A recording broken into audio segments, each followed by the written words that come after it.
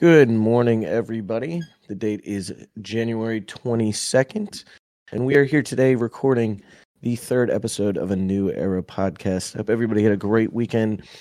Had a great time watching some of those divisional games because, man, we had some great games this weekend as opposed to the wild card ones we had. Oh yeah, some great ones. Dad, you want to say hi this morning to the listeners? Yeah. Good morning, everyone. How you doing? Can't believe this is actually episode 3. We want to definitely thank everyone who has downloaded and listened to episodes 1 and 2. Thank you. I hope you're enjoying it and continuing to listen to our old man, young man takes. You said it great. You said it correctly. Yeah, we love the support and all through the first week. We were happy to get 2 episodes out there. Now we're getting into our normal posting schedule or normal episode schedule, as I should say. Recording these Monday morning and then getting these up during the day Monday. So probably be looking at 2 episodes this week. But now we're gonna start to get into our normal thing. So this will be fun. Today we've got some different topics and stuff. I know we jumped on the 7-round mock draft we did for episode 2. We've been overdoing the Patriots talk, I'd say, throughout the first 2 episodes here. So we're gonna switch over. We're gonna be talking about more the Celtics and the Bruins today. And then afterwards we've probably got what's going to be our bigger segment and should take us over to the conclusion, talking about both of our top 10 Boston athletes, but with a twist. It's only of our time. So, I was born in 99. I've seen a lot of success and a lot of successful athletes, but I can only include those guys that I've seen. No Larry Birds, no Bill Russells, no freaking, I don't care, whoever else. But my dad may know some of the older guys that I want to see where they place in his top 10, see if any of the newer guys that I know are in there too. But before we get into all of that stuff, we're going to have a divisional weekend recap and some of our picks. I'm not 100% sure what our picks were last episode. I was trying to grab those earlier, but I think we might know a little bit off the top of our head. Dad, before we get into our picks from last week and the ones for this upcoming week, what do you have to say about this weekend of great football and the poor Buffalo Bills again? Well, obviously don't know because we haven't touched on this, but I was born in Buffalo, and it was really kind of funny. I had some time and started watching the 30 for 30, the fall of the Bills once again. A little of that. I recall that time frame, especially since I still had a lot of family members still left in Buffalo at the time. And my God, watching that game last night, I knew it was going to come down to the end. I mentioned that in the podcast. I thought it was going into overtime, and it almost did if we didn't get another wide right field goal attempt. I mean, that was an incredible game. I just felt sick for the Bills. I mean, they were so close once again. Yeah. I mean, that one, it's just the Bills keep finding new ways to lose these games to the Chiefs in the playoffs. And yeah, you put it perfectly. Sick. I was sitting there and, you watch them line up for that kick. It was like 1:54 left in the fourth. You're at home and you're looking at this and you're like, no way he beefs this, right? No way he misses it. And he's going with the wind behind him. Yeah. And then he goes and just absolutely nails it too far right. And I was sitting there and I was like, oh my fucking God. These poor Buffalo Bill fans. I was like speechless. I wasn't even a fan, but I was like speechless for like 5 minutes. I was like, I can't, you can't make this shit up. You really can't. They they pan to one guy in the stands just absolutely just bawling, right? Just bawling. He was Yeah. bawling. He pulled his head, little hat over his eye. Yeah. Oh my God. Man, I and mean, it sucks. for a team that didn't look like they were going to make it, had all of the hype, yes, Final Four team, potential Super Bowl team to at least get into it, and then turn around, have a great run, beat the Dolphins, get the number 2 seed, and have to lose just like that. I mean, they played their hearts out. Absolutely. They did. Josh Allen played amazing and everything. Like it literally wasn't a bad game by him. Like they should have won that game. And in a year where this is the first year in 6 or 7 years that we've seen Patrick Mahomes that the Chiefs look this susceptible to losing, and you still lose to him. I mean, yeah, dude, it just. I mean, hand up. I wanted him to lose because I hate seeing the Chiefs. I hate seeing them continue to go. I know how people feel about, the Patriots when we were good. I get it now. I hate seeing the Chiefs. I hate seeing Mahomes getting there. God forbid they get to the Super Bowl. I do not want our, most recent of going back to back titles to be in jeopardy there. But Buffalo, man, just poor Buffalo. I know there's Buffalo fans waking up this morning, and these guys aren't going to be able to get over that their season's done until they see the ball snap next Sunday for the AFC Championship. Man, I mean, just what a game. That's a great. There's always instant classics when those two play in the playoffs, and once again we got another one, but for reasons that Buffalo won't want to cover again. But okay, so we've talked about that game. The other ones we'll go through shortly. I'm sure, as you know, but we've got yesterday's early game, the Lions and the Buccaneers. Lions ended up winning that one 31-23. I don't think I jumped on the picks for that one. I think you were on Bill spread. I was on Chiefs spread because I said about a field goal for the push. Yeah. And I had the over. Yeah, I think we were both. What was the over? 45.5%. I think we were both on the over, and that hit. All right, so good stuff. Lions, Bucks. I was on Bucks plus 6.5. That missed. I took Bucks. You took Bucks too, and then I think we both took the over there too, which hit. So turning around a little bit. Go Lions. That's all I got to say about that game. Really, I mean, it was a good game. Close. The final score is closer than I feel like the game actually was. But you got that.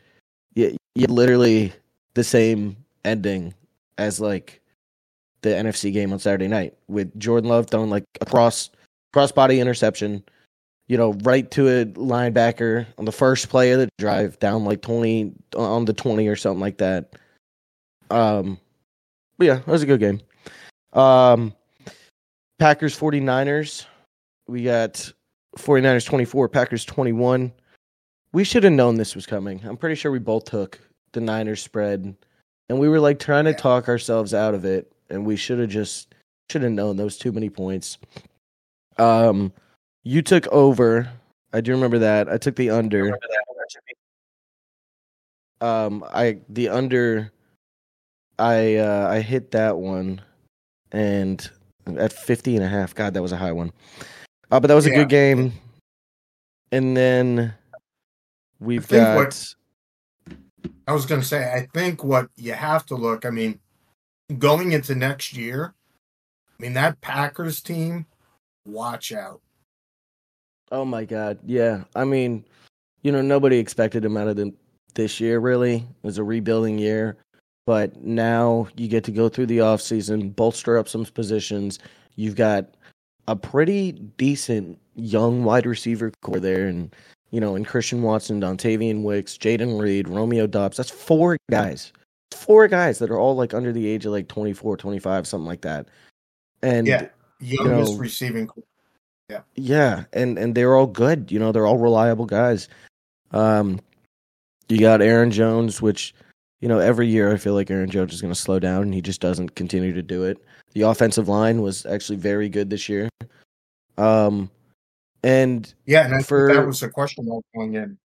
Besides yeah, the receivers, yep, and for, you know, as bad as the defense played at some points, you know, I feel like going into this playoffs, I was hearing people talk about, you know, in other podcasts and stuff like that, when they were prepping us on the Packers, it was, you know, the team is decent. The offense can be good and get to click, but this team's only going to go as far as the defense allows it. And I don't even think necessarily it's their fault they lost on Saturday.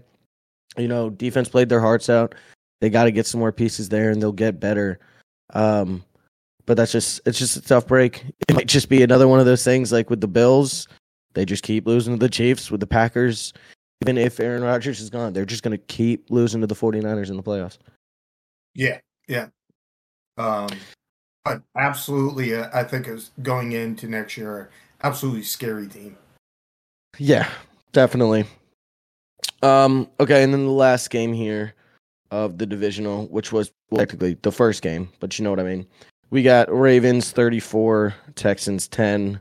Hand up. I got shit on this one. I took Texans plus 9.5. I think you took Ravens minus 9.5. Thought this was going to be closer. I even had Texans plus 14.5. I did Texans plus 14.5, Packers plus 14.5 parlay. That Texans ended up fucking blowing there. But yeah, you should have seen me at the sports bar like in the last like 6 minutes, because the Texans got the ball and I'm sitting there and I was like, please, need a backdoor cover. And then they get rid of the ball. The Ravens got it back or something. I think they like 3-and-out it. And I was just like, oh my God, we got another chance at a backdoor cover. And it wasn't happening. But I mean, it was all around. It was a fun game. First half was interesting. After that punt return touchdown, I was sitting there and I was like, these Texans, that might be the play where like the Ravens look back and they're like, these guys are kind of hanging around a little fucking longer than they should. Yeah. But Lamar ended up doing what he does. Yeah, I saw a little interview of him. Yeah, that defense. Those linebacker. Everyone. I mean, they were crazy good. I mean, the only touchdown the Texans had was a special teams touchdown. Defense was absolutely insane. Clowney, you know, oh my God, that kid looks huge. Who? Yeah, I know he's Jadeveon Clowney. Oh yeah. I know he's 6'6", 6'7" as is, but watching him off the ball and coming, I mean, he looks enormous on TV. Yeah, he's a pretty big guy. I was trying to pull up here. Where is he? 6'5", 266 as is. Jesus. Yeah. He's a big guy. But yeah, people were asking Lamar. It was like, because it was 10-10 at half. You know, they tied it up and everything. Somebody goes, Lamar, who was talking the most at halftime? Like, you know, who went in there and made the adjustments? He goes, me. I went in there, and he goes something about, he was like, a lot of curse words that I can't say here. But we got it straight and went out there, did our job the second half of shit. And, you know, they put up 21 unanswered points and rattled off that win, I think. So, you know, good game. Ravens look like the powerhouse that they are. 49ers don't look like, you know, as much of a powerhouse at the 1 seed, but we'll see. Because now we can talk about our conference championships. We're finally on the way to conference championship Sunday. You gotta love it. Give me your thoughts here. Let's start first with the Chiefs and Ravens. We've got Chiefs going into Baltimore. This is the 3:00 game. As of right now, we've got a line set at Baltimore minus 3.5 over under 44.5. What you thinking here?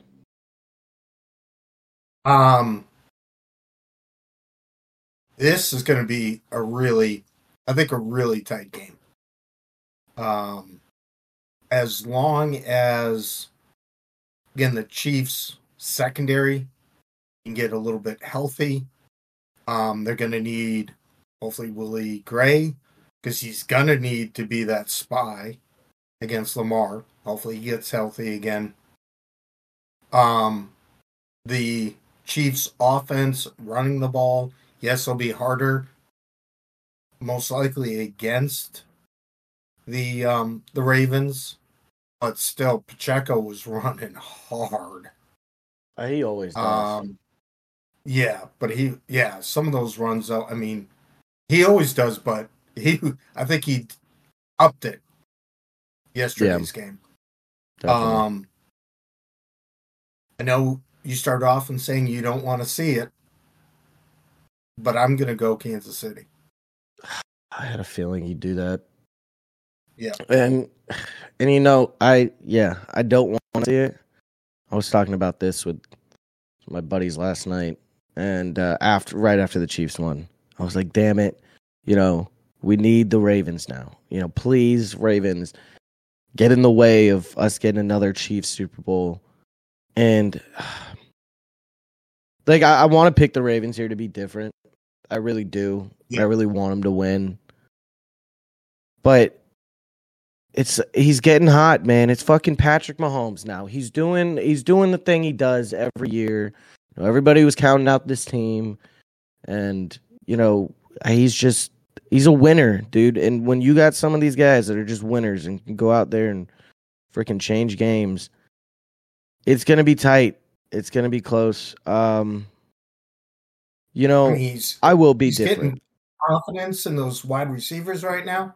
MVS had a decent game. I will be different. This is what they do. The wide receivers show up when needed, right? It's like the Kansas City Chiefs are almost like an NBA team.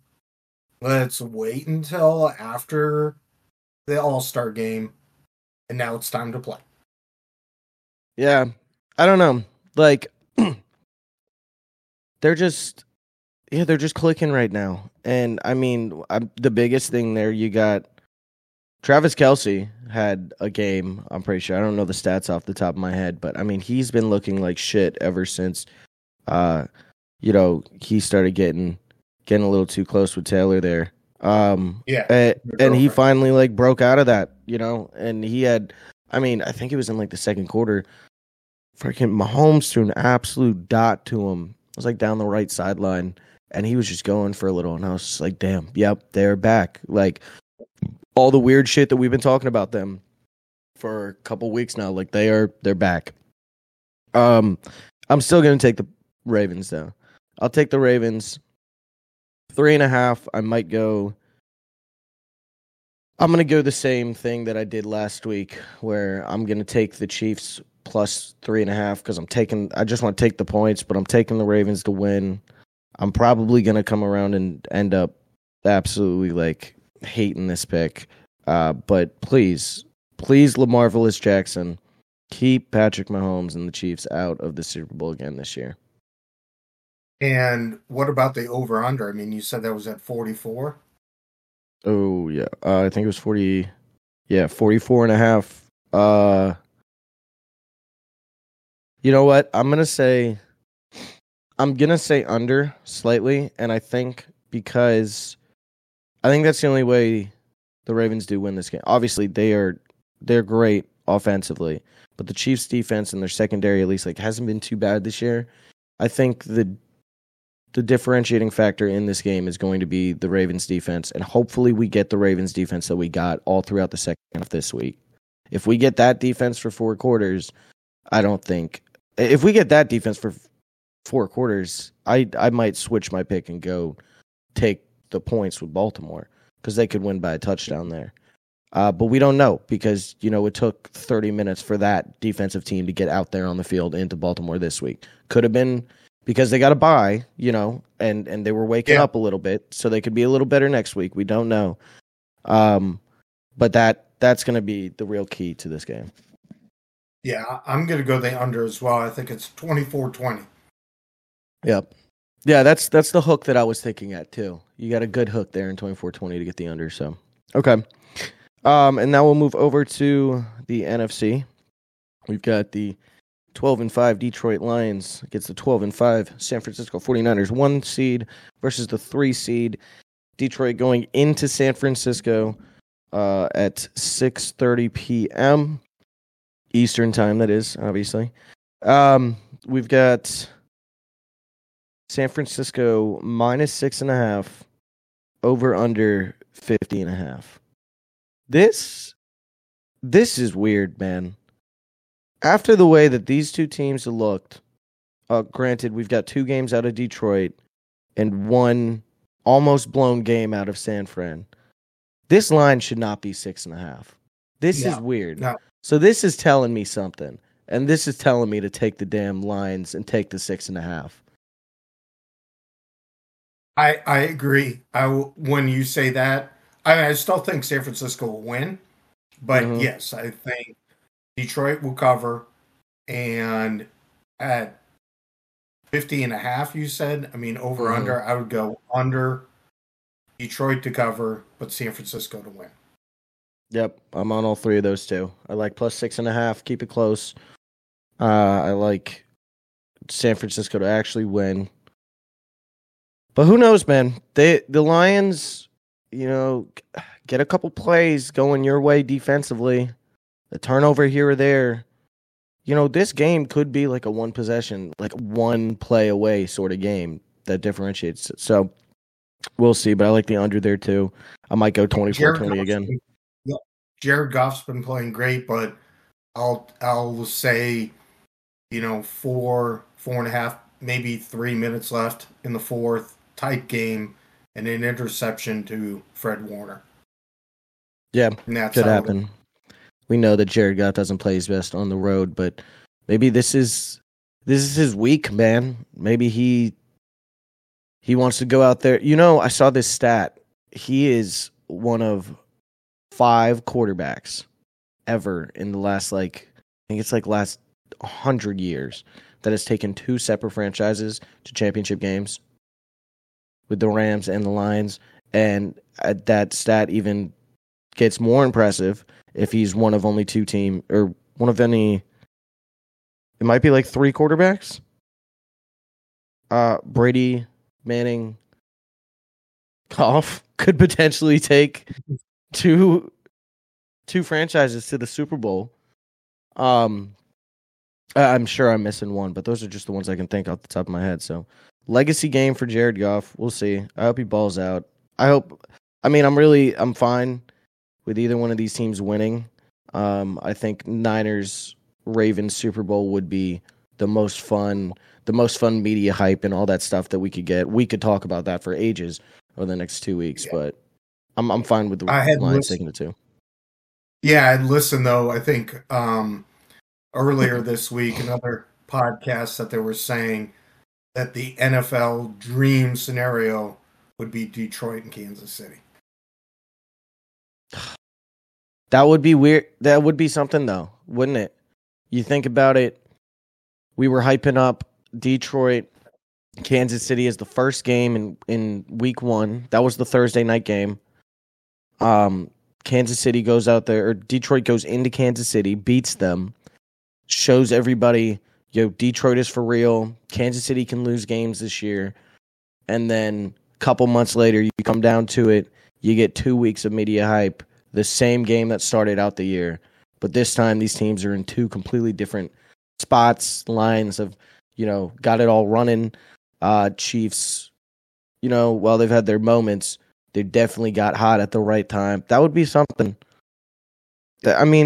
We've got a good Final Four. I will say that. Whoever wins on either side is going to make for a good Super Bowl. Yeah. Absolutely. But, ABC, anybody but the Chiefs. All right, so moving on from that, moving on from football, we'll talk about other winter sports here. I know I said pre-show Celtics Bruins. Do you want to do Bruins first here? You want to handle this? Yeah. We'll go look at the Bruins. I think you had wanted to look at some ratings or you said mid-season awards. Yeah. Art, the Vesna, the Calder, Cena, I think. and the James. Yeah. So you got the Hart. I mean, obviously those are the names of the trophies and all and the awards for the actual like league MVPs and stuff like that. But we're giving these we're doing mid-season award just for the Bruins themselves. I'm gonna let you kind of roll with this one. I've got my answers, but I think you're probably the one a little more well versed with the Bruins right now. So we've got the MVP of our team throughout the first half of the year. We got the best goalie. Obviously, we've got two very good ones. But if you had to pick between one, we got our own Calder, so our own best rookie award, and then our own James Norris award, the best defenseman so far for the team. Starting out with the Hart, the MVP of the Bruins so far throughout the first, 45, 46 games or something. Who are you going there? David Pastrnak. Yeah. I mean, he is again on a incredible run. This year, not just scoring goals, but his assists are up. Total points at 66, plus 11 right now. Not taking as many penalty minutes. I mean, he's only sitting here at 35, but absolutely a stud on the offensive. And, the cool thing was that I think I mentioned, I don't know if it was podcast 1, I think we touched on the Bruins, and I was talking about the lines, and Brad Marchand wasn't on his line. It was Charlie Coyle and him with the Brus, and he was putting up those points. And now with Marchand back with him, it's even more incredible. Absolutely, I think he's the MVP. Yeah, I don't think that one's that hard. He was the answer I had put down as well. If he wanted a little bit of like a wild card, we could have went Swayman, but I don't think we need to. Yeah, I was thinking Swayman. Yeah, yeah. I mean, he's just been so incredible. Him and Olmark are just great goalies, and we saw this last year. But just the steps that he has taken, I mean, I think you could throw him in the running for it. But when you got more of a wild card, you could throw in Charlie Coyle. Yeah, Charlie Coyle. Who knew that was going to happen? MVP might be a little bit of a stretch for him, but I think if you got to think about like one of the most underrated players for the Bruins this year and one that you didn't expect, I think that's got to be Coyle. And he's been terrific. I mean, same thing with like Zacha, dude. I mean, this team has been good. There's been a lot of surprising guys. But yeah, I think you nailed it with Pasta. When you got like a generational talent like him there, we knew that was coming. So I know we had mentioned Swayman, but this probably segues you into your next point, which I assumed was going to be him anyways. But do you have him or Olmark as the best goalie for us through the first half of the year? I think Swayman definitely. I mean, Olmark last year I think was 1A. Mm-hmm. He actually won. I'm pretty sure Olmark actually won the Vezina last year. Yeah. And nothing against him, but I think this is definitely Swayman's team. I like his feistiness a whole lot more than Olmark. I mean, that kid is just. I love watching some of the saves and just him smiling to the refs at some points. Mm-hmm. I mean, the kid is having fun. Absolutely. Yeah. Fantastic year. 2.37 goal against average, 9.23 save percentage, 14-3. Lights out. Definitely. Yeah. He's taken the number one goalie. Yeah, he's been terrific. Yeah. And it'll be interesting. I mean, our loss in the playoffs last year, we didn't go use both goalies. I think. Yeah. Well, going into we did, but we didn't do it late enough. or we didn't do it early enough. Right. I think like we were just running Allmark into the ground early on, and then he started slipping. Game 4 was like, okay, whatever. Game 5, he was really starting to slip, and then you're like, okay, well, we've got 2 more games, but you're sitting there and you're trying to look at this, and you're like, we've got Swayman sitting right there, and he could be the difference. And I don't even think we put Swayman in like Game 7. He might have started it, but I think it was like Game 6 or something like that. And you got Allmark, and then you're pulling Swayman or something like that, like halfway through the game. Like, stick with the guy. We've got both of them. They're great. I really hope that we manage those goalies a little better in the playoffs this year. But I mean, we can rely on both of them. But shout out to Swayman, incredible year so far. And God, tell me it just doesn't look so cool seeing that number 1 on a goalie. That jersey's so sick. I can't wait to grab one of those eventually. Yeah. I just relate to watching, other sports, even some of the coaching I've done in my life in soccer, and just seeing how certain teams play different with a goalie behind them. Yep. Again, both are fantastic, great seasons again. But I think the team just plays a little differently with him behind the pipes. Just a little bit. Yeah, makes sense. No, I like it. Okay. Shout out to our goalies. Keep it doing. Keep it pushing. So now we've got your Calder winner so far, the best rookie on our team. Who do you got? We have to go with that kid center, who will be coming back in the next couple of days, back on the roster, Matthew Poitras. Patra. Patra. I know. I used to say Poitras too. I realized that when I was prepping his name for episode 2, I think it was. I went and looked it up, and I was like, all right, Matthew Poitras. You check the pronunciation online, it's just like pot, right? Yeah, and I'm like, okay, well, fuck it. That's one of the weird ones. Yeah. No, he's been great. He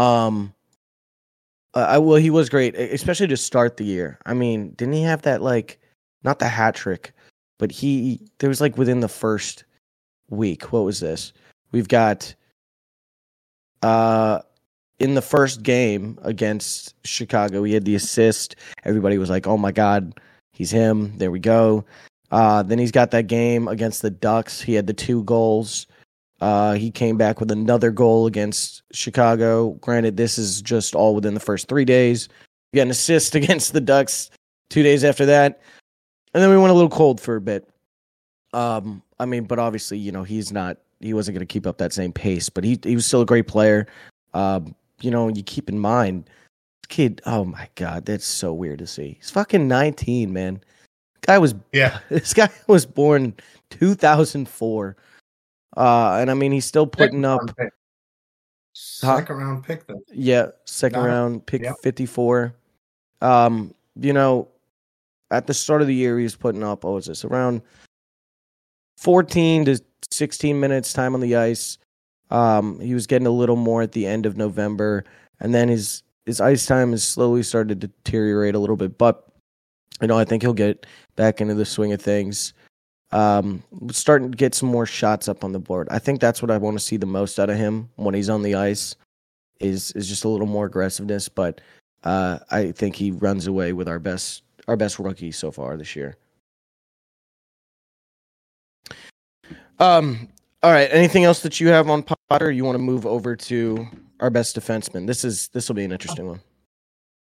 Really? Yeah, I think so because we've got a very great defensive line, and that's part of the reason why our team is so good. With Swayman and everything, the line that he's got ahead of him. But to me, it really does come down to 2. Well, I think not the bandwagon, but the popular pick here is Charlie McAvoy, and we love Charlie. But I don't think you can, really overlook what Hampus Lindholm's doing so far for us this year too. Yeah, I mean, he can carry the puck. He's got 15 assists right now, um, plus 10. Um, but I think Charlie's got 6 goals. I'm the number one PK unit. And Also, the the number one penalty. most penalized. Yeah. I'll just keep that in mind there. But still, I was almost surprised that he didn't wear the C. I know he's still young, but he will be eventually the team's captain. Yeah, no, I get that. I like that a lot, but I think at that point, you got to give it to Marchand, right? Like, I feel like if Marchand wasn't there in any other team scenario, yeah, maybe you're getting Charlie. But I think with Brad sitting there, I think it was just, you knew that was coming. Well, yeah. But yet, I think within the next 3 years, 4 years, Charlie will be with the team. How old is Brad? He's up there. Yeah, 35. Yeah. Yeah, we won't have many more years of him, but yeah. So you got Charlie. You're giving it to Charlie, though? I got Charlie. Absolutely. All right. Absolutely. I get that. I mean, I was going to say Brandon Carlo and how he plays, definitely. Yeah, Lindholm been great as well, and just the way that he can carry the puck out of the defensive zone and quickly into the offensive zone. But Carlo's a great, 3, 8, 11 points, plus 18 right now. Yeah, that's leading the team. That's incredible. Yeah. But I'm going Charlie. Gotcha. Look at this. I know you're probably looking at the ESPN ones here too. I don't know if you see this, but this is just absolutely an insane differential. You got David Pastrnak, 231 shots. Next leading on the team is Brad Marchand at 123. And we really running everything through him, but it works. So we'll run along with it. All right, well that'll conclude our midseason awards for the Bruins. There, that's fun. That's fun. I hope, hopefully, at the end of the year, we can come back on this in a different podcast episode and kind of go back to these picks and see if at the end of the year everything holds steady. If it's still Pasta, Swayman, Patra, McAvoy, or if, who knows, maybe Lindholm scoots his way in there as bet defenseman at the end of the year. So, all right. So then we get the Celtics, who have also just passed their halfway point. I think we mentioned that while we recorded episode 2 on Wednesday. These ones I've got a couple different ones for you so far, or a couple different awards. So I'll list these really quick. We've got our midseason MVP, midseason most improved player, our midseason sixth man of the year, our midseason defensive player of the year, and our midseason newcomer of the year. I don't even think I need to really give too much of an entrance to this one. MVP, you know who it is? You're gonna say Jason. Of course it's Jason. But like I said about a wild card with Swayman, and this is going to lead into my next point. I don't think, if we're talking about, like, not statistics, if we're talking about straight up the most valuable player on the court, how the team plays with him, how he fits into the five, how the ball moves around with him, he's actually leading our team in assists right now. It's Mr. Derek White, the bald mamba. Yeah. I mean, he's been absolutely incredible this year. He should be an all-star, and he damn well deserves it. To be able to come in and fill Marcus Smart's shoes like that, where we didn't think he could really come in here and play, that sort of role in the backcourt, it's very impressive. Averaging 16.2 points, 4.1 rebounds, 4.9 assists, a steal and a block per game. An assist to turnover ratio at 2.9. He's leading the starters there with the best assist to turnover ratio. So I love Derek White. I really do. Is he more valuable to the team than Tatum? Probably not. But I'm not going to bat an eye if you were to say yes this year in the role he's playing, right? Oh, absolutely. I mean, obviously, offensively, Jason by far 26.7 points per game. You need him to score, but actually not all the time. I mean, last couple games, we've seen somebody else take over and uh, be able to be the leader in points. So you really don't need him the way the team is constructed to have to be the leader in the scoring. But everything else, I think he does. But yeah, I mean, Derek, very, very close to being that MVP because of everything he does and how he's done a lot better with the 3 points and the amount of blocks. Oh my God. Six. Yeah. Yeah. And you talked about the 3-point. That's a great spot. I'm looking at this now, and I was looking at this yesterday when I was like prepping for this. I didn't even realize, the backcourt mates of him and Drew Holiday. Derek's shooting 41.1% from 3, and Holiday at 41.8. That's crazy. That's anything above 40% from 3 is insane. And when Derek first got here from Dallas, right? We got that San Antonio. San Antonio, sorry. But I mean, he was trying to take some threes, and I think every time he was behind the arc and ready to launch one, I was like, oh, yeah. no. He wasn't necessarily a bad shooter. He was kind of one of those like 3-and-D guys when we got him. But I mean, if you look at the progression of it, I won't count the first year because I mean these numbers are so skewed. But in the second year of his career, with the first of over 100 threes taken, you got 33.8, 36.6, 34.6, 31.4. In his couple games in Boston, once we acquired him in 2021, 2022, you got 30.6.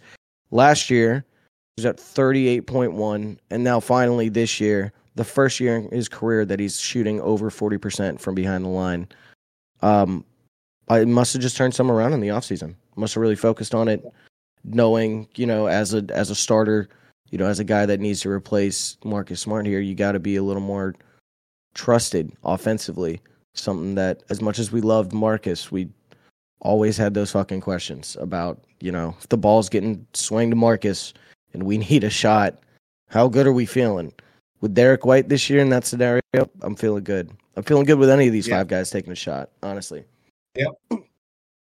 Absolutely. Okay, so I think that kind of answers our next question, but transitions us into most improved player is obviously Derek White.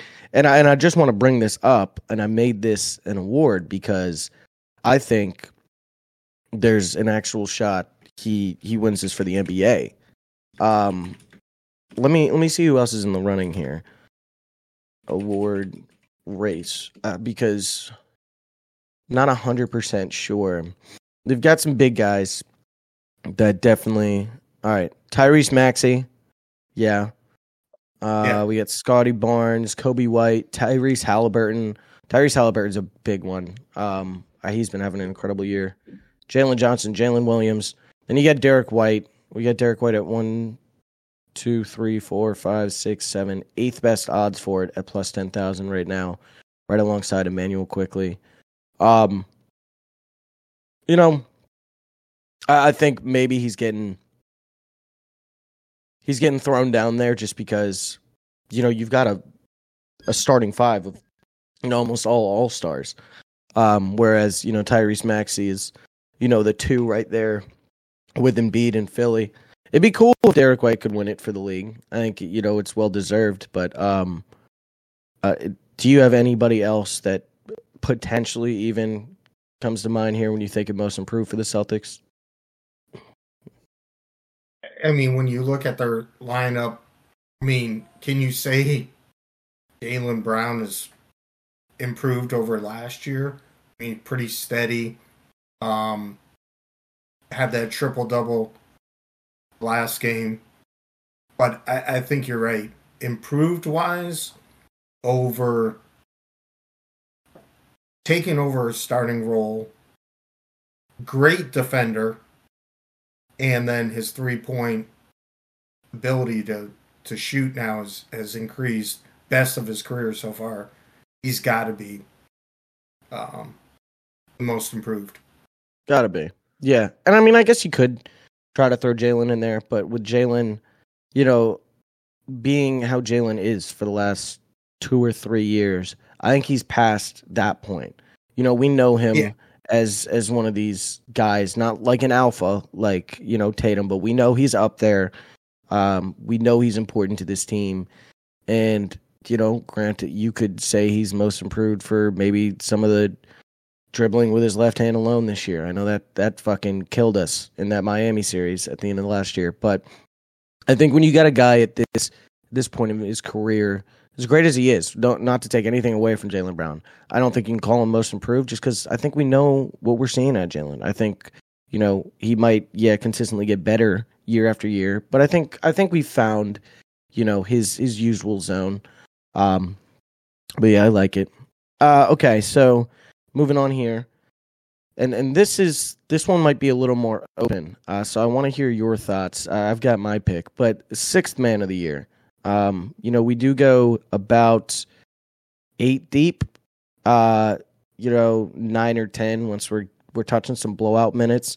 But you know, you got the starting 5, and then I think you go as deep as Sam Hauser, Peyton Pritchard, Al Horford, and then you know, Luke Cornett and Queta every now and again. But out of those guys that are coming off the bench and playing those roles, who do you have as the sixth man of the year so far for him? I'm thinking Al Horford. I think it fits him. Throughout his career, he's gone from starter to that role player coming off the bench, sixth man. I think what he does defensively, how he can take, I mean, at 6'9", he can take some of those bigs, just pound them, you know, they're not going to just get into the paint with him. I think he's very talkative as well on the defensive end. And, you know, surprising again, he can hit the 3-point, he can spread it out and get beyond the arc and pull that big man out. He can play center or power forward. Yeah, I'm going to go him or six man. Again, defensively, the team, this team too, is a great defensive team. And with him in the back, just pointing things out, he's our six man. Yeah, I don't mind it. I had a feeling you were going to go there. So that's why I got a different pick just to keep it a little different. I'll say if we were to have done this a month and a half ago, I'd say it's definitely Al. But I think considering the last month and a half, and kind of the run he's been on and what he means to that second unit, I'm going to go with Peyton Pritchard. Now, hear me out.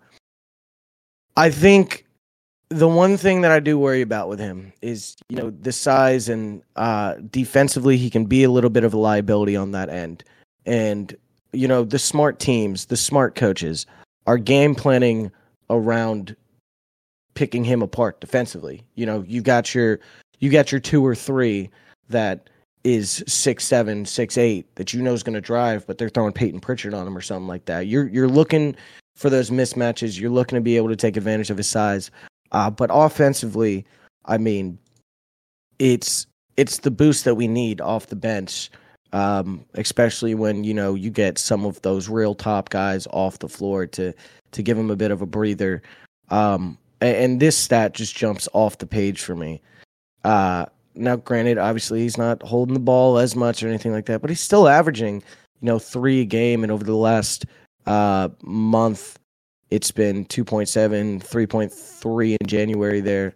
5.1 assist to turnover ratio, which is very important. I think even if you're not moving the ball so much, just being able to move it without turning it over and giving extra possessions to the other teams is a big thing off the bench. I like Peyton Pritchard. I don't mind Al Horford instead. I think they're like neck and neck. But just the recent performance out of Peyton gives me the edge. But by the end of the year, once we come back and touch on these again, getting deeper into the playoffs and stuff like that, I think that's where Al's really going to shine. His veteran presence. He's been there before, and he'll continue to do what he does in the playoffs for us. So I probably like Al to end off the year with that award, but right now I'm going PP. All right. All right. One thing I absolutely love out of that kid is, and just looking at everyone's stats here, 3.2 rebounds per game. It's amazing to see. I mean, he'll get a couple rebounds a game that you're like, what? It's just like hustle boards. Yeah. Just reads how the ball's going to come off, and he'll go up and he'll get it. And yeah, we described being at 6'1", going up against or getting beat defensively against somebody bigger than him. But yeah, I love watching him just go up and get them when you're like, wow. Yeah. I can't believe he just got up and got that. Yeah, going up and playing with the big boys. All right, so we're getting down to our last two here. We got to speed this up a little bit, but we got Defensive Player of the Year. Who you got so far? Derek White. Yeah. Well, that was easy. I mean, don't get me wrong, great defensive team.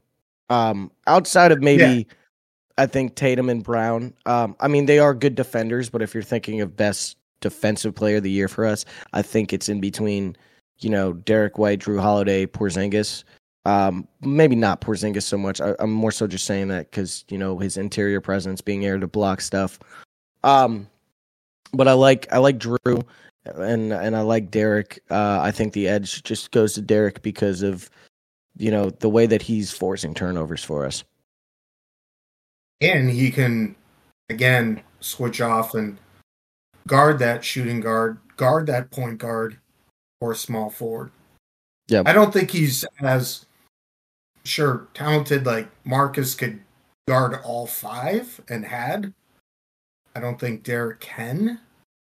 But still, when he can guard 3, maybe 4 positions.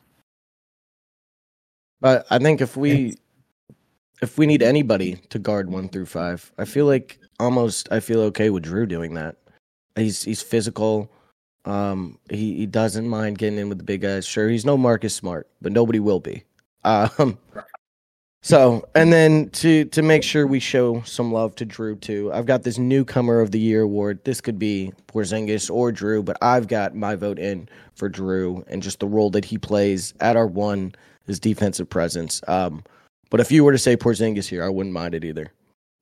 Yeah, I'm going to go Porzingis. I think his offense, it is great to see, probably something that, again, not to make fun of Marcus, and we absolutely felt bad during that trade, but we really needed someone to run the offense, and Holiday can do that as our point guard, but Porzingis can carry us offensively if Tatum's having an off night or Brown is, we've seen that. So yeah, and we always needed that like interior presence that I don't feel like we ever got. And he really, I guess Porzingis really was just the last piece, because everything's falling in the right way and everybody's looking good. And he's been healthy this year. Yeah, relatively healthy for, he's had some games off and everything like that. But with a lanky guy like that, like that's fine. Give him off some games. You don't want he's not going to play all 82. If he does, we're going to wear him down for the playoffs. So, I mean, he's been there when we need him to be. And, I mean, the team's firing on all cylinders. Excellent half of the year so far. I hope they keep the pace going. You got any last thoughts on the Celtics here before we move on to our last topic? No, I mean, team stats overall, it's amazing where they are leading. What rebounds per game, blocks per game, 3-pointers made per game. Absolutely, most points in a game came in second to Indiana. Fantastic. Again, yeah, echoing what you said. Great first half of the year, and I don't see them having too much difficulty throughout this. Defensive rating, second. Yep. Net rating plus. I mean, it's I think fantastic. I think they're top 5 in both offensive and defensive efficiency. I think they're the only team that is so far. So good work by the Celtics. We'll keep it pushing, and I mean we'll keep covering them throughout the rest of the season here. But to move on from that, we're done with that mid-season awards segment for the Bruins and the Celtics. Our last thing here, we got a little bit of a fun topic, and we're gonna try to think of more of these and incorporate some of these to our podcast every week. So we're not just giving takes, but doing some fun stuff, doing some rankings, doing some trivia, whatever it may be. So I'm gonna give the explanation for what we're doing here. We're doing our top 10 Boston athletes, but of our time. So keep in mind, I was born in '99 here, so I've seen almost 25 years of Boston sports and some great players and athletes along that time. But we've obviously have some greats that are way before my time. Seeing how I didn't see them play, those can't be included on my list. However, Old Man over here has seen them, and Old Man will include them on the list. But I do want to see if any of the guys that I've got more recently that are on my list have made their way into yours. So I think we talked about this. You want to do this? You want to go from 10 to 1, and you give your 10, I give my 10, and then we keep going up this list? Yeah. You want to start with the honorable mentions first, and then get into it? No. I think we'll hit honorable mentions afterward. Okay. Are we going? So I go. Yeah. All go my ahead. 10, give me 10, 9, 8, and then I'll give you 10, 9, 8. We'll talk about those. All right. I'm going number 10. And I when we go through my my ranking, one sport we haven't covered yet will be the Red Sox, and I think you'll see from me many Red Sox. I got to New England in 78. So I'm not going to say, obviously, before that, any of the players that were playing that, yes, I was alive for, but were you watching? I wasn't in New England for.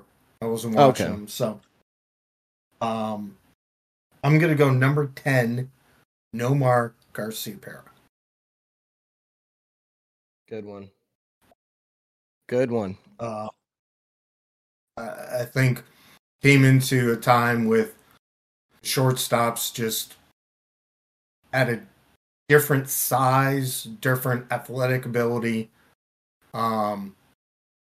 Him, Jeter, and A-Rod, and he was fantastic defensively, offensively. Number 10 in my book. Number 9, I'm gonna go Rob Gronkowski. Obviously, very big, important cog for Tom Brady. Yesterday lost the all-time playoff touchdown. Did he? I didn't catch that. Yep. Mahomes and Kelsey now passed them. with their 16, but whatever. Brady and Gronk had 15. So I'm putting him at number 9. And number 8, this might be a surprise for you, but I'm going to say Paul Pierce. Okay. Why would you say a surprise? I think probably surprise with all the amount of athletes that we've had. I mean, he was the captain, did great for the Celtics for many years, Hall of Famer. I just thought you might be a little bit surprised that I even put him in the top 10. Well, after I don't want to get too ahead of myself, but after you see my rankings, you won't be too surprised. There. Okay. All right, so that's 10-9-8 for you, right? That's 10-9-8. All right. So I'll get started here. Keep in mind, I don't want to get fucking flamed for this. Okay, I can only pick guys in the last 25 years. All right, so let's keep that in mind here, listeners. I'm not saying some of these guys are like the best fucking Boston sports athletes we've ever seen. I'm saying in the last 24, 25 years that I've seen, these are my top 10. This, dude, before we started this podcast this morning, I wrote out this 10, and I have switched 9 and 10 back about 4 separate times. And I don't know, so I'm just going to go with my gut here. Oh, man, this is going to sound so stupid. I got AL MVP, World Series champion with us, but sadly now Los Angeles Dodger. I got Mookie Betts at 10. As my 10th best Boston sports athlete of the last 25 years. And yes, I know he didn't stick with us very long. But I mean, he was amazing when he did play here. Homegrown talent there too, so you gotta love that a little bit. The MVP, I mean, he was just a freaking monster defensively, offensively. And I'm never gonna forget the ring that he brought to us and that team with him and Sale and everything. So I had him at 10. Yeah, and he came up the system as a second baseman. Yeah, exactly. Like, it's a cool story. Yeah.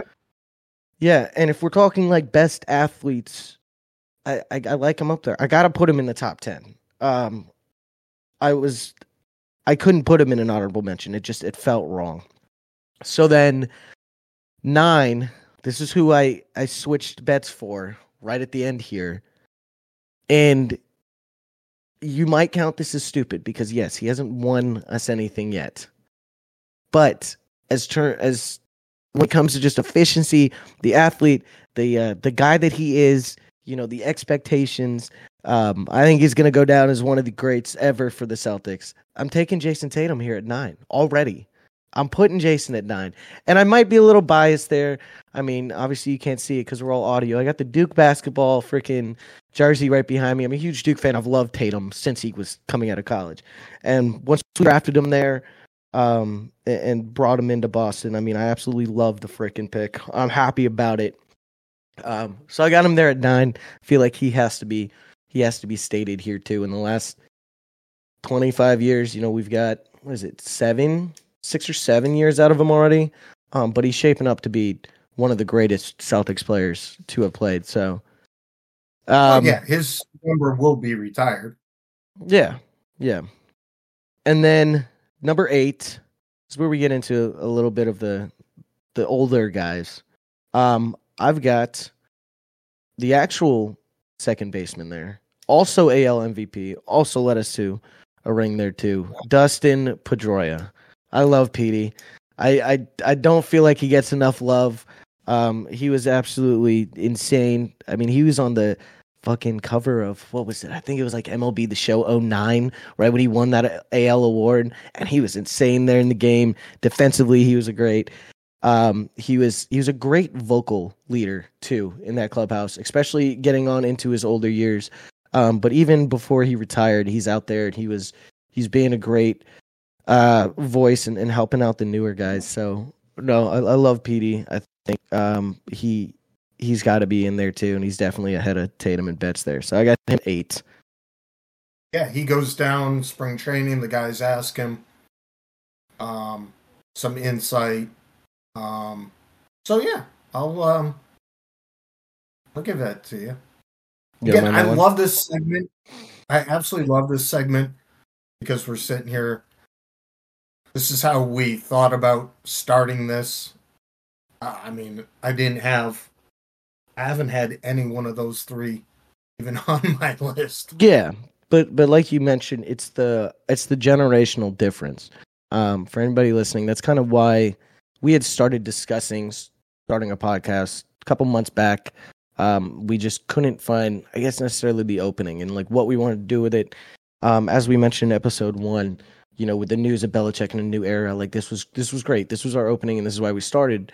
But we love the generational difference and our difference on fans, like our takes as fans, with being, a father and his son. So we wanted to be able to kind of compare and contrast there and see the difference that, an old guy has on the view of Boston sports and a new guy who has grown up just through 24 years of success has seen through Boston sports. So, all right. All right. You want to go 7? You want to go 7-6-5? What do you mean? Like me first here? Or you go, yeah. You go back to yours. Okay. I'll go. Number 7, Jim Rice. Okay. Jim Rice. So he came, I think, to the Red Sox 77-78.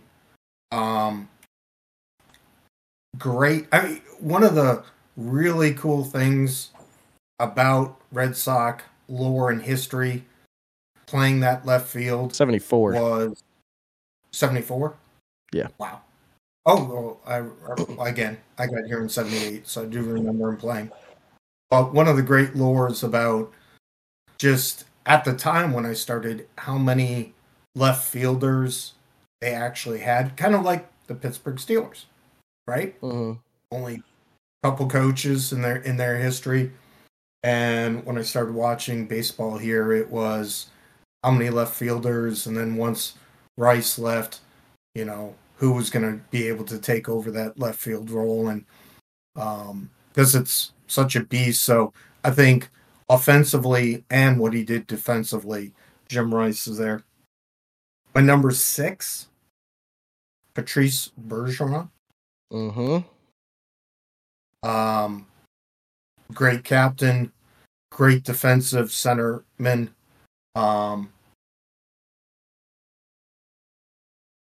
Offense, defense, yeah, great player, and really cool when he came here when he was 18 years old. Did not speak a lick of English. Had to learn lick of English. He came from Quebec, so could not speak English. That was. I remember that. How the kid, didn't know English at all, so always spoke French. Number 5, David Ortiz. Okay, now we're getting into the big shots here. Yeah. I mean, how David did nothing in Minnesota, and just finding a perfect role. Great leader. Ended up with having so many clutch home runs, winning opportunity at bats. David Ortiz, number 5 for me. Okay, I like that. It'll be interesting to see because I want to see how you're going to round out this like top 5 here now. All right, so what do we say? 7-6-5. Yes. I've got at 7 the Big Z, Zdeno Chara. I think he's often forgot about here almost. I love Chara for what he did with our ring run there, and he was just a monster of a defensive presence. And while he didn't finish off his career with us, it was still he was a great player. He was just a great, consistent guy back there on the defensive line. He's probably the most well-known Bruin I think of when I think of, what attached me to the Bruins early on. And it was Chara and then, Bergie and stuff like that too. But I love Chara there at 7. Number 6 and number 5 kind of go together here. Part of that NBA championship team, part of the greatest trade that led us into Jaylen Brown and Jason Tatum to after on. We've got KG, Kevin Garnett at number 6, and then I've got Paul Pierce at number 5. So that's why I said I don't think it's a bit. I don't think it was like confusing or anything when you put him in there at 8. I give the slight edge to Paul just because obviously I think when it comes down to it, like, you know, if we're talking at your position, KG was probably more dominant at the 4, and like the 5 when he didn't need to play it than Paul was.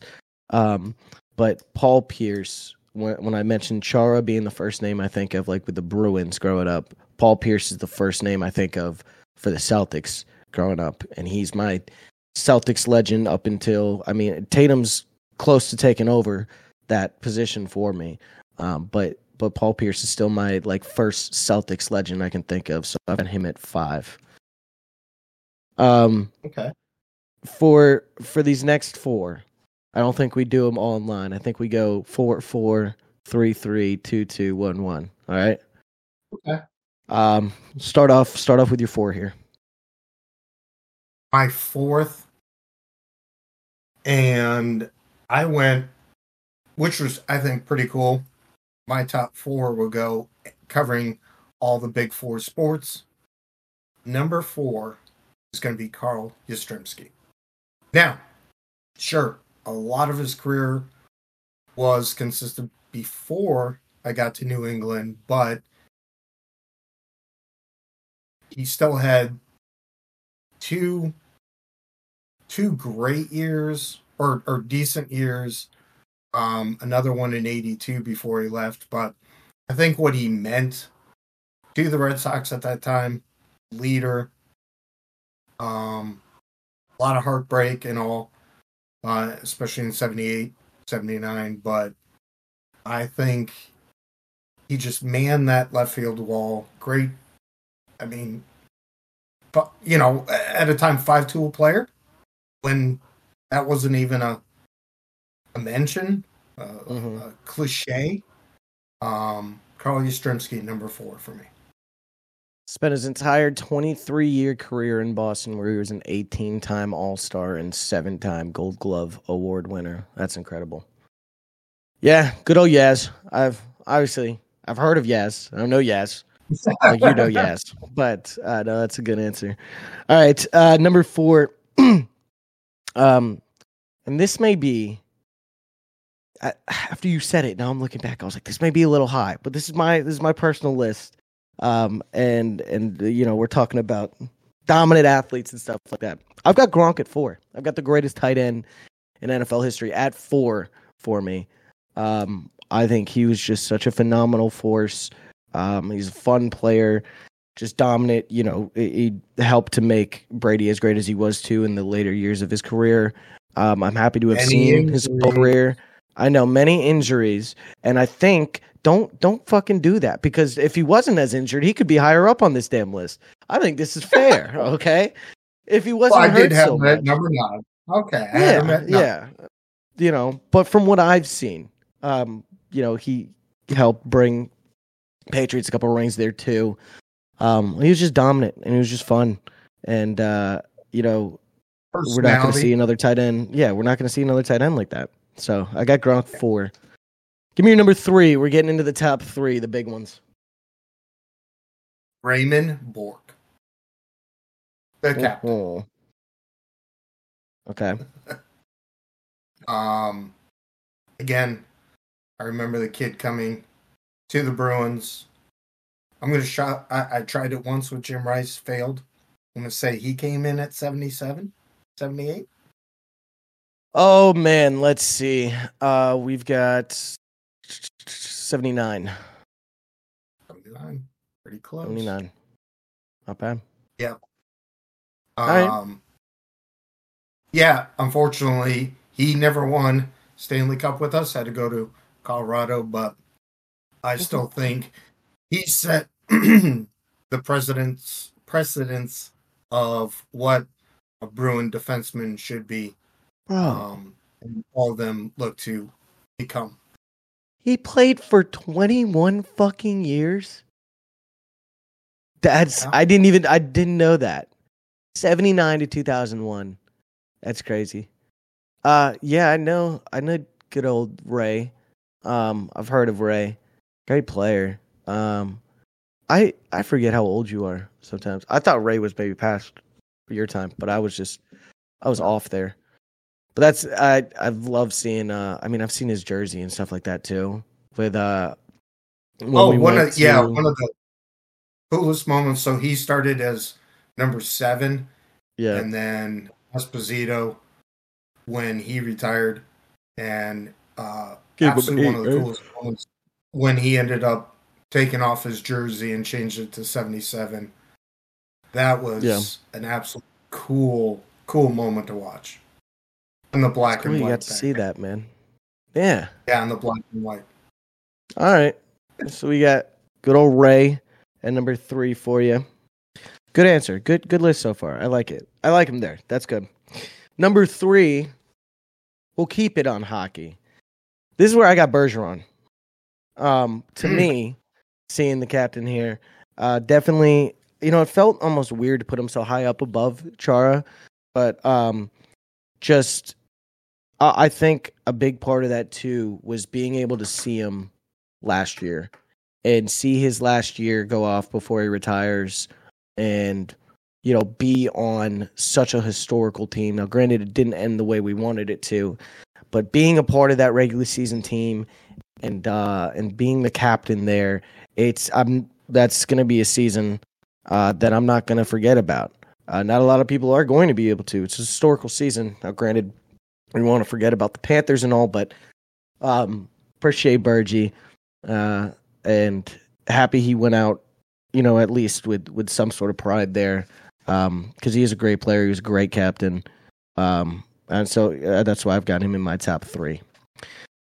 All right, here's the moment of truth.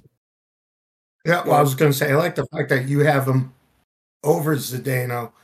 I think a lot too. He stayed. His entire career was with Boston, while Zdeno had, played for other clubs. So I have no problem with you putting him at number 3. So this is what I'm saying as I clock in here. This is the moment of truth because I think we both know who has got to be 1. And if you don't have him 1, I really need to see who you've got 2 and 1 here. So, number 2. Let me hear it. Maybe just for the audience sake, I should make a quick switch, but no, I'll keep it. At number 2, Larry Bird. Yeah. Yep. You knew that was there. Yeah. I should have done for, just to get your goat, and I should have switched them, but... No, don't be weird there. But yeah, Larry Bird, what he meant, not just to the Celtics, but basketball at that time. The league was definitely hurting. I know that you probably can't imagine that, but Magic Johnson, Larry Bird rescued basketball back in the early 80s. Yeah. Awesome. All right. I expected him there, I think. Number 2, you mentioned him down there at number 5, but if it wasn't for the GOAT being in my lifetime, he may have slotted in at my number 1. It's Big Papi, David Ortiz. I love Big Papi. Yes, you have. Oh my God! From the moments of you waking me up for the 04 championship to the one when I was really paying attention in 7 and then in 13. 13. I think at that point, early 2010s, I'd probably say the Red Sox were my favorite team.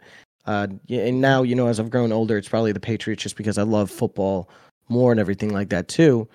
But growing up with them being my favorite team he was everything. Big Papi was everything to us back then. Dude, I still vividly remember his jersey retirement they did a couple years back. I watched that live stream middle of like a college class. I was tearing up and everything. That's like one of my Boston heroes, you know? Yeah. Him and Brady, stuff like that. So that was an emotional moment. And when I saw that, I realized like, yeah, he really is a Boston legend to me, and he always will be. So I got Big Papi at 2 there. And then number 1, you want to say it at the same time? Because we know who it is. Yeah. 3, 2, Brady. 1. Tom Brady. Yeah. All right. Tom You Brady. didn't even. You got the fucking countdown coming, but I didn't get the we know it's countdown. Brady. Yeah. I mean, anywhere else but number 1 would have been pretty disrespectful to the GOAT there. But that's a good list. You know, we've got some. You know, you sprinkled in your old heads there, so that was good. Yeah. I mean, bringing up. I mean, would you just mention waking you up just at that last? The 9th, right? It was just the last 3 outs. Last 3 outs, waking you up to have you watch that. That was a great moment. Oh yeah, that's awesome. All right, well, that was fun. I'm happy. You remember the pitcher? You remember the pitcher? Oh, the Red Sox. Is that who was pitching that night? Yeah, who was the closer? Was it the same guy from 07, Papelbon? No, Keith Folk. Fucking Folk? Yeah. Oh my god. Yeah, no. I mean, how old was I then? Fucking 5? A little over 5? Yeah. Yeah. No, I definitely remember more of the 07 team, I think. But, yeah, no, that's crazy. I still got it somewhere. I've got that Sports Illustrated thing. Rest in peace to them, by the way. Did you see that news? Sports Illustrated's dead. They they fired like everybody at the end of last week. Yeah, it's done. Wow. That's a conversation for another time. Maybe that's why I haven't received it in the mail lately. Yeah, the fucking magazine's been done. Yeah, I don't think I haven't received it in the last couple of weeks, so. You've just been paying for a subscription, and you're just like, where the fuck is this magazine? It's gone, man. Lights are turned off. They got nobody there. Wow. All right, well, that was fun. We'll be doing some more kind of segments like this, maybe like, you know, the generational difference stuff. I don't know. We'll have to come up with something, some trivia, something like that too, between maybe some of these guys. But this was a fun segment and a good thing to fill the time there. I know you've got a hard out coming up. I do too. So we can wrap this one up, but before we say our goodbyes, you got anything else to say to wrap up episode 3 here? No. Episode 3, again, this was great doing this little segment, showing the generational aspect of our podcast, and knowing some of the older. I know some of my friends have listened to it and already made comments about you being the young guy and me being the old guy. So we appreciate everyone listening. This will definitely show it for sure. Yeah. But yeah, like you said, this was fun. We'll see how much we can build on this going forward. And I don't know. We'll keep these in mind. Got them written down. So we'll see what we can do with this stuff. But with that all being said, I think we're good to go here.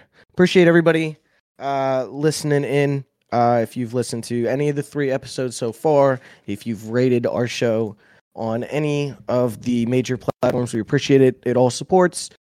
And we will be able to catch you guys next Monday then for episode 4. Episode 4 will be coming out, 29th.